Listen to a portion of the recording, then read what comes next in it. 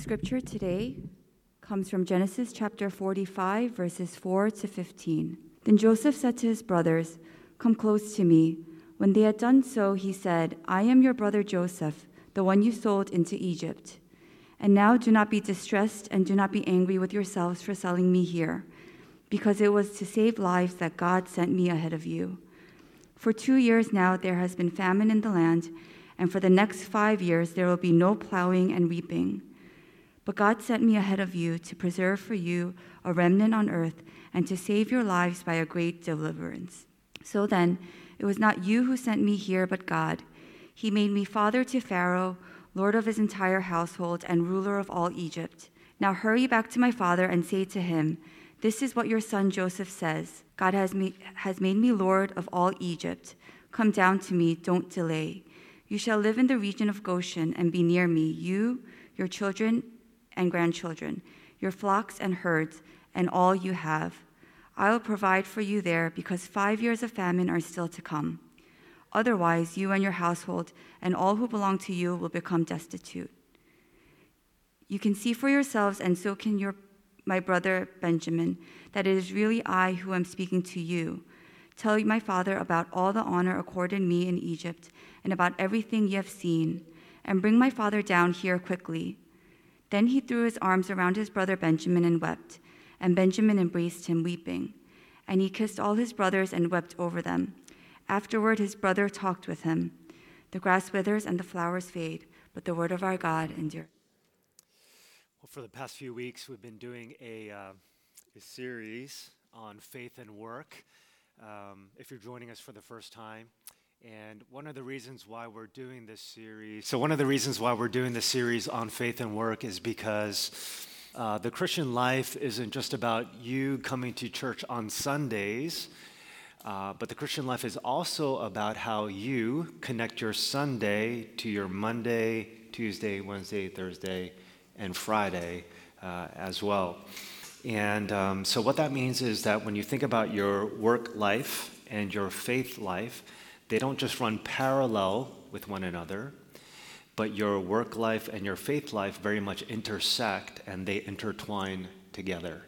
Okay, so that's why we're doing a series on faith and work, to see what this intersection and this intertwining exactly look like. So last week we looked at the topic of entrepreneurship and risk. If you missed it, you can hop on Spotify or iTunes or our website to check it out.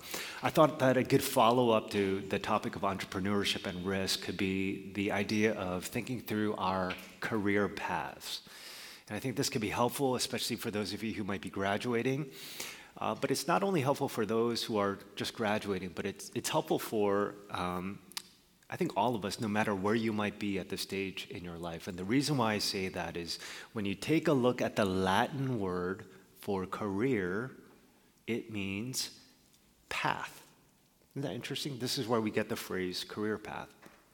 And when you think about what this path looks like, it's not short, but it's actually quite long. So for us, our career paths typically start in our early 20s, goes to our 30s, 40s, 50s, 60s, even to our 70s. And for some of us, this career path is super linear: med school, residency, doctor for the rest of my life. But for most of us, our career paths are not that linear. In fact, studies show that most of us will have 3 or 4 totally different jobs by the time that we retire. Okay, so this is why if you go on Amazon, over 150,000 books on finding your life's calling or purpose in life, most of which is related to our jobs. So here's the one big idea that I want you to take away with as we think about our own career paths. And here's the big idea. It's the idea that your steps are ordered. Every single one of them, every single step that you take is ordered. So I'll give you an example from Jamie Kern Lima, which is a name that some of you might be familiar with. Jamie Kern Lima went from being bagging groceries and being a waitress at a Denny's restaurant to becoming the founder of IT Cosmetics, which she sold to L'Oreal for $1.2 billion in cash. And after she sold her company to L'Oreal, she subsequently thereafter became the first female CEO of L'Oreal in over 100 years. Now, when you take a look at the Wall Street Journal and you see the headlines, Denny's waitress becomes billionaire, we're like, oh, this is amazing. Like, these are the stories that we love, with someone going from like rags to riches, or in her words, underestimated to unstoppable. Like, these are the kinds of stories that we love. But when we hear these stories, what we often don't hear about is the things that she had to go through, the path that she had to go down to get this kind of story. What you don't hear is the fact that she was not paid for the first 3 years of her own startup. These are the stories that you really don't hear. And so as we think about our own paths and the careers that we all go on, if there's one thing that I want us all to remember, just like Jamie does with her time at Denny's, it's that every single one of our steps are ordered. As circuitous and arduous and difficult as they may be, they're ordered by God. And so what I want to do is to sort of take flight 10,000 feet up in the air, and I want us to take an aerial view of the life of Joseph and his career path. And there's 3 things that I want us to see as we take a look at the life of Joseph. Number 1, that every step is for a reason. Number 2, every step is for your growth. And number 3, every step can lead to a greater step. Okay, so take a look with me at verse 4 and 9. Then Joseph said to his brothers, "Come close to me." When they had done so, he said, "I am your brother Joseph, the one you sold into Egypt. Now hurry back to my father and say to him, 'This is what your son Joseph says. God has made me Lord of all Egypt. Come down to me, don't delay.'" So in verse 4, we read that Joseph is a slave. Verse 9, we read that he is Lord of all Egypt. And so the question is, how in the world does this happen? So let's just put some meat and context behind Joseph's story. Okay? Joseph is, at the time, the youngest of 11 boys, which means he's the baby. Therefore, he's treated like a prince. Around the age of 17, his 10 other brothers, out of sheer jealousy of Joseph, they sell him off as a slave. Okay? Now, I realize that all of us come from dysfunctional families, but if your brothers and sisters sell you off as a slave, that's pretty bad. Okay? To make matters worse, he's not only sold off as a slave, but his traffickers deport him to a foreign country where he does not know the language or the culture, Egypt. Okay? He has no hope or expectation of ever returning home to see mom and dad. Can you imagine what that must have felt like?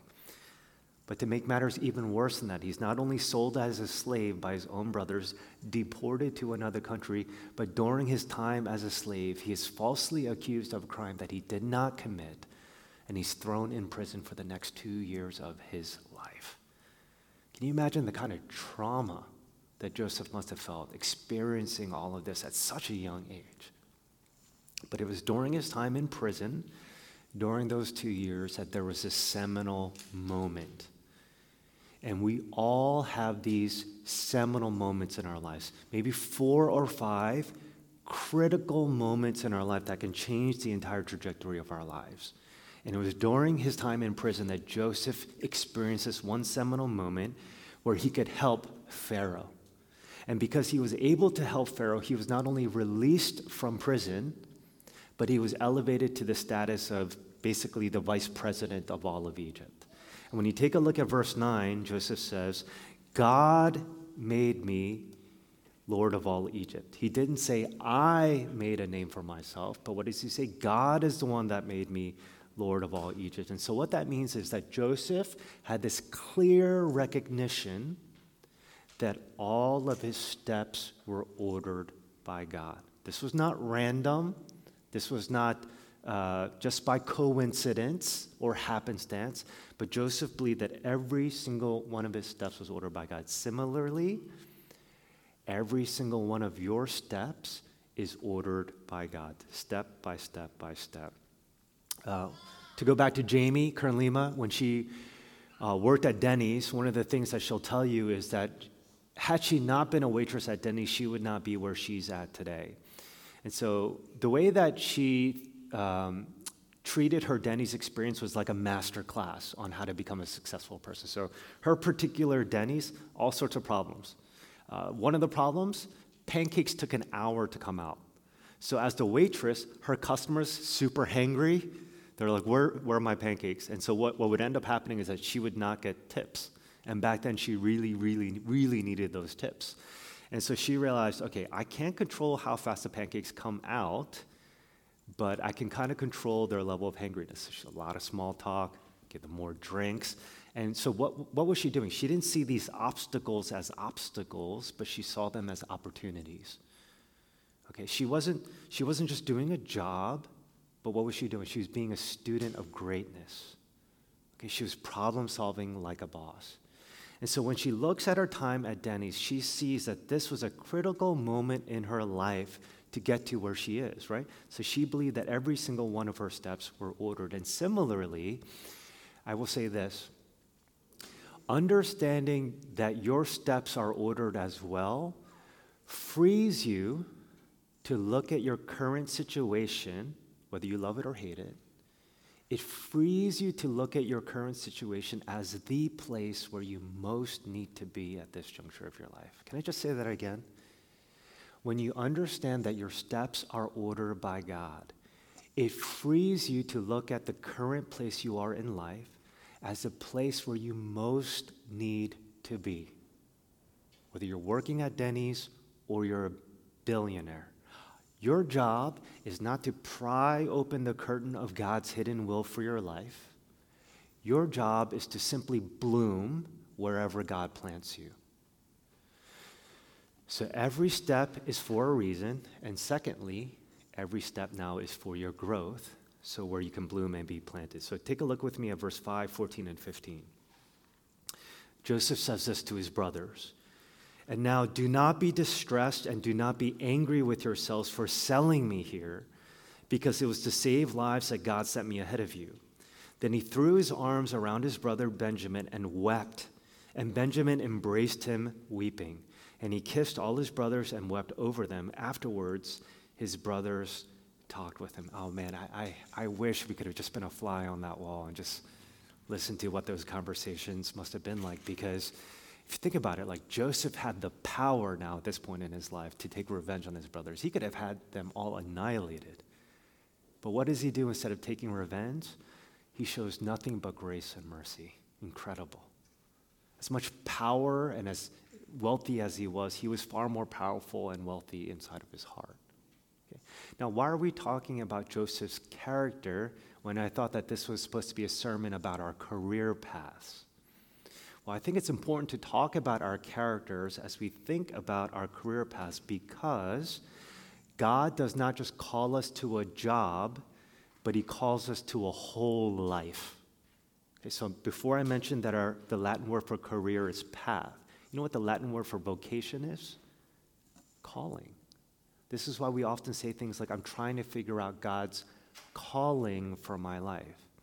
So when you think about the word calling, again, God doesn't just call us to a job, but he calls us to an entire life. So for example, Ephesians 4, verse 1, it says this, as a prisoner, this is Paul speaking, as a prisoner for the Lord then, I urge you to live a life worthy of the calling, there's that word again, that you have received. And in this context, calling is not just about what we do, but it's about who we are. Vocation is not just about what you do, but it's about who you are. It's who before do. Okay? So we all have a career calling, but we also have a faith calling as well, okay, which is equally, if not even more, important than that. So what we do matters, but who we are becoming matters even more. So this is why you can be a C-level person, still be a jerk.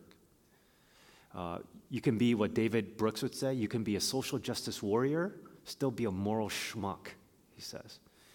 You could be great at making a living, stink at living life. So God doesn't just call us to a job, but he calls us to a whole life as well. And I think one of the reasons why this is important for us to understand is because your personal development, sanctification, growth, whatever words you want to use, your personal development and sanctification not only honors God, living a life worthy of the gospel, Your personal life and development not only honors God, but your personal development is also professional development as well. The two actually go hand in hand. So read John Maxwell, Peter Drucker, Jim Collins, read any leadership guru, and they will say over and over and over again, skill set and giftings matter. You know what matters more? Character. So our character is inexplicably intertwined with our calling and our vocations as well. So and I think the reason why this is important in our context here is, especially if you're in your 20s and early 30s. If you're in your 20s and early 30s, let me just say this. If you are given a position and platform too early, where you are overexposed yet underdeveloped, where your talent is up here, character back here, you're not only going to hurt other people, you're going to hurt yourself. If you're overexposed yet underdeveloped. So could it be possible, knowing that God might be withholding something that you actually want at this juncture of your life? Not because he hates you, but actually because he loves you. He wants to save you from yourself. You're not ready for this yet. Why? Because your character, again, is tied to your calling. He's not just calling you to do a gig. He's calling you to a whole life. And at this juncture of your life, your character is still way behind the talents, skill sets, and smarts that you might have. So here are a few diagnostic questions for us. Do you tend to place more emphasis on what you do than who you are? If you place more emphasis on what you do, how can you make that paradigm shift to focus more on who you are becoming? Is your talent ahead of your character? Do you see this time as preparation season to grow in character, or do you see this time merely as a roadblock in your life? If personal development is professional development, then what are you doing about your own personal development? Because God does not call us just to a job, but he calls us to a whole life. So every step is for a reason. Every step in your life is for your growth. Lastly, every step can lead to a greater step as well. So take a look with me at verse 6 and 8. For 2 years now, there had been famine in the land, and for the next 5 years, there will be no plowing and reaping. But God sent me ahead of you to preserve for you a remnant on earth and to save your lives by a great deliverance. So then it was not you who sent me here, but God. He made me father to Pharaoh, lord of his entire household, and ruler of all Egypt. So for 2 years, there had been a famine, 5 more years of famine to come, for a total of 7 years. And when you take a look at all the things that Joseph is saying, he's basically saying that God has prepared him for this moment. In other words, what he's saying here is that every step in Joseph's life, from being sold as a slave to being deported to being imprisoned to being elevated to sort of second in command, every step led to a greater step for such, to use the words of Mordecai, for such a time as this. And so Joseph believed that God was preparing him for this moment to save the world from this famine. And I think similarly, as you think about your own lives, every step that you take is preparing you for another bigger step that is ahead. So let me tell you a story. So before we started Exilic, I was a part-time doctoral student. What you might not know is what I did with my remaining time. I did manual labor for my friend's dad's warehouse. Oftentimes, mopping the floor after Hurricane Sandy and lifting boxes. It was just the two of us. And more often than not, it was just me working by myself in this warehouse. I was a cashier at a car wash. I sucked. Tuesdays, senior citizen day, 65 and older, you got a discount. You know how many people I offended because I thought they were over 65? Hated it. Sports writer, wrote about the NBA. Dated Hannah, full-time job. So this is what I was doing. But there were 3 things that I thought to myself as, I was at this season of my life. Number 1, my steps are ordered.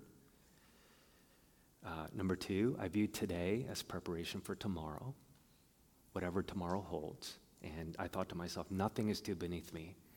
I don't care if I'm mopping the floor, a cashier at a car wash.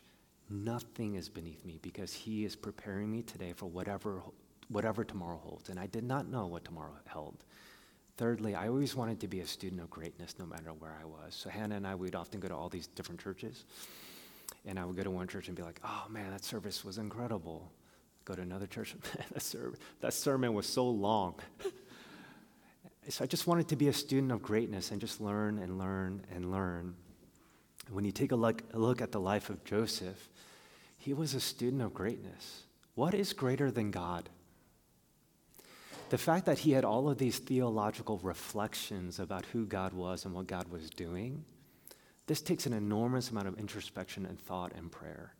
He could have easily gone the path of bitterness, hatred, where are you, God, and being angry. But the fact that he is here shows you the kind of student that he was. Her people.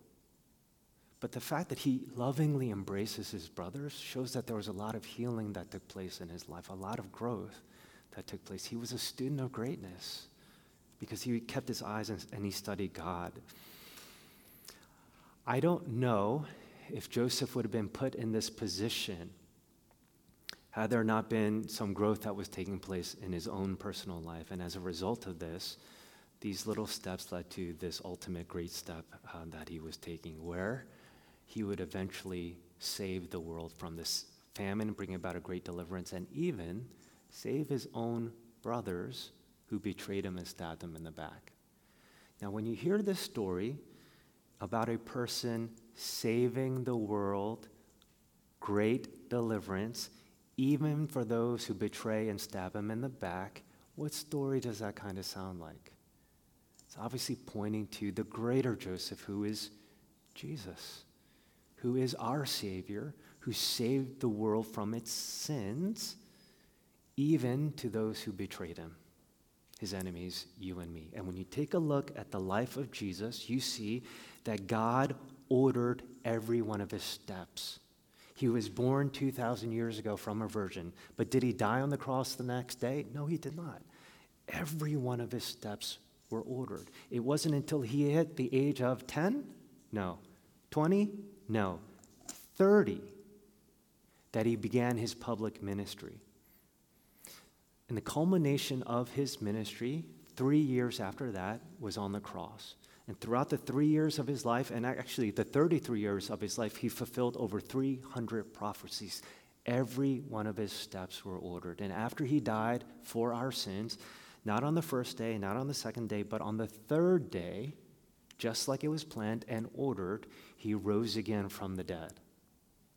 God had a plan for his son Jesus, and you know what? He has an eternal plan for you as well. Not just a salvation plan, but even a plan for your careers, just like he did for Lydia, upper class, businesswoman, maybe lived on the Upper West Side or Tribeca in the fashion industry, just like he had for Queen Esther, who became a commoner to a queen, just like he did for Peter, who was a blue-collar fisherman, just like he did for Luke, who was a white-collar doctor, just like he did for Joseph, who became a slave, eventually became the vice president of all of Egypt. Now, you might have to wait to experience this great step, just like Jesus did till he was 30, just like Joseph did till he was 30, or just like Moses did till he was 40. You might have to wait, but one thing is clear: all of your steps are ordered. Every single one of your steps is for a reason. Every step is for your growth, and every step can lead to a greater step for you as well. So bloom wherever God plants you. View today as preparation season for tomorrow, and be a student of greatness. Okay, don't view impediments as obstacles. View impediments as the point. Could it be possible that what you perceive as a wrong turn is exactly the turn that God wants you to take you to the right place? Could that be possible? Your steps are ordered. Every step is for a reason, for your growth, and every step can lead to a greater step. And I want to see all of you take great steps and do something big with your lives. Let's pray together. Father, I know that there is a curiosity that we all have to see the entire blueprint of our lives. But so often you only show us 3 feet. And you want us to simply have faith and trust in you. So help us to do that. But wherever you plant us, and I realize that we're all planted in different areas of our lives, help us to bloom where we are planted. Even if it might be unglamorous and we might be in that earlier stage just like Joseph was, or maybe we're in a later stage of life where, we're experiencing a lot of success like Joseph did later in his career. Help us to view today as preparation season for tomorrow. Help us to be students of greatness. Help us to keep our eyes on you with a lot of theological reflection, just like Joseph did along the way. In your name I pray. Amen.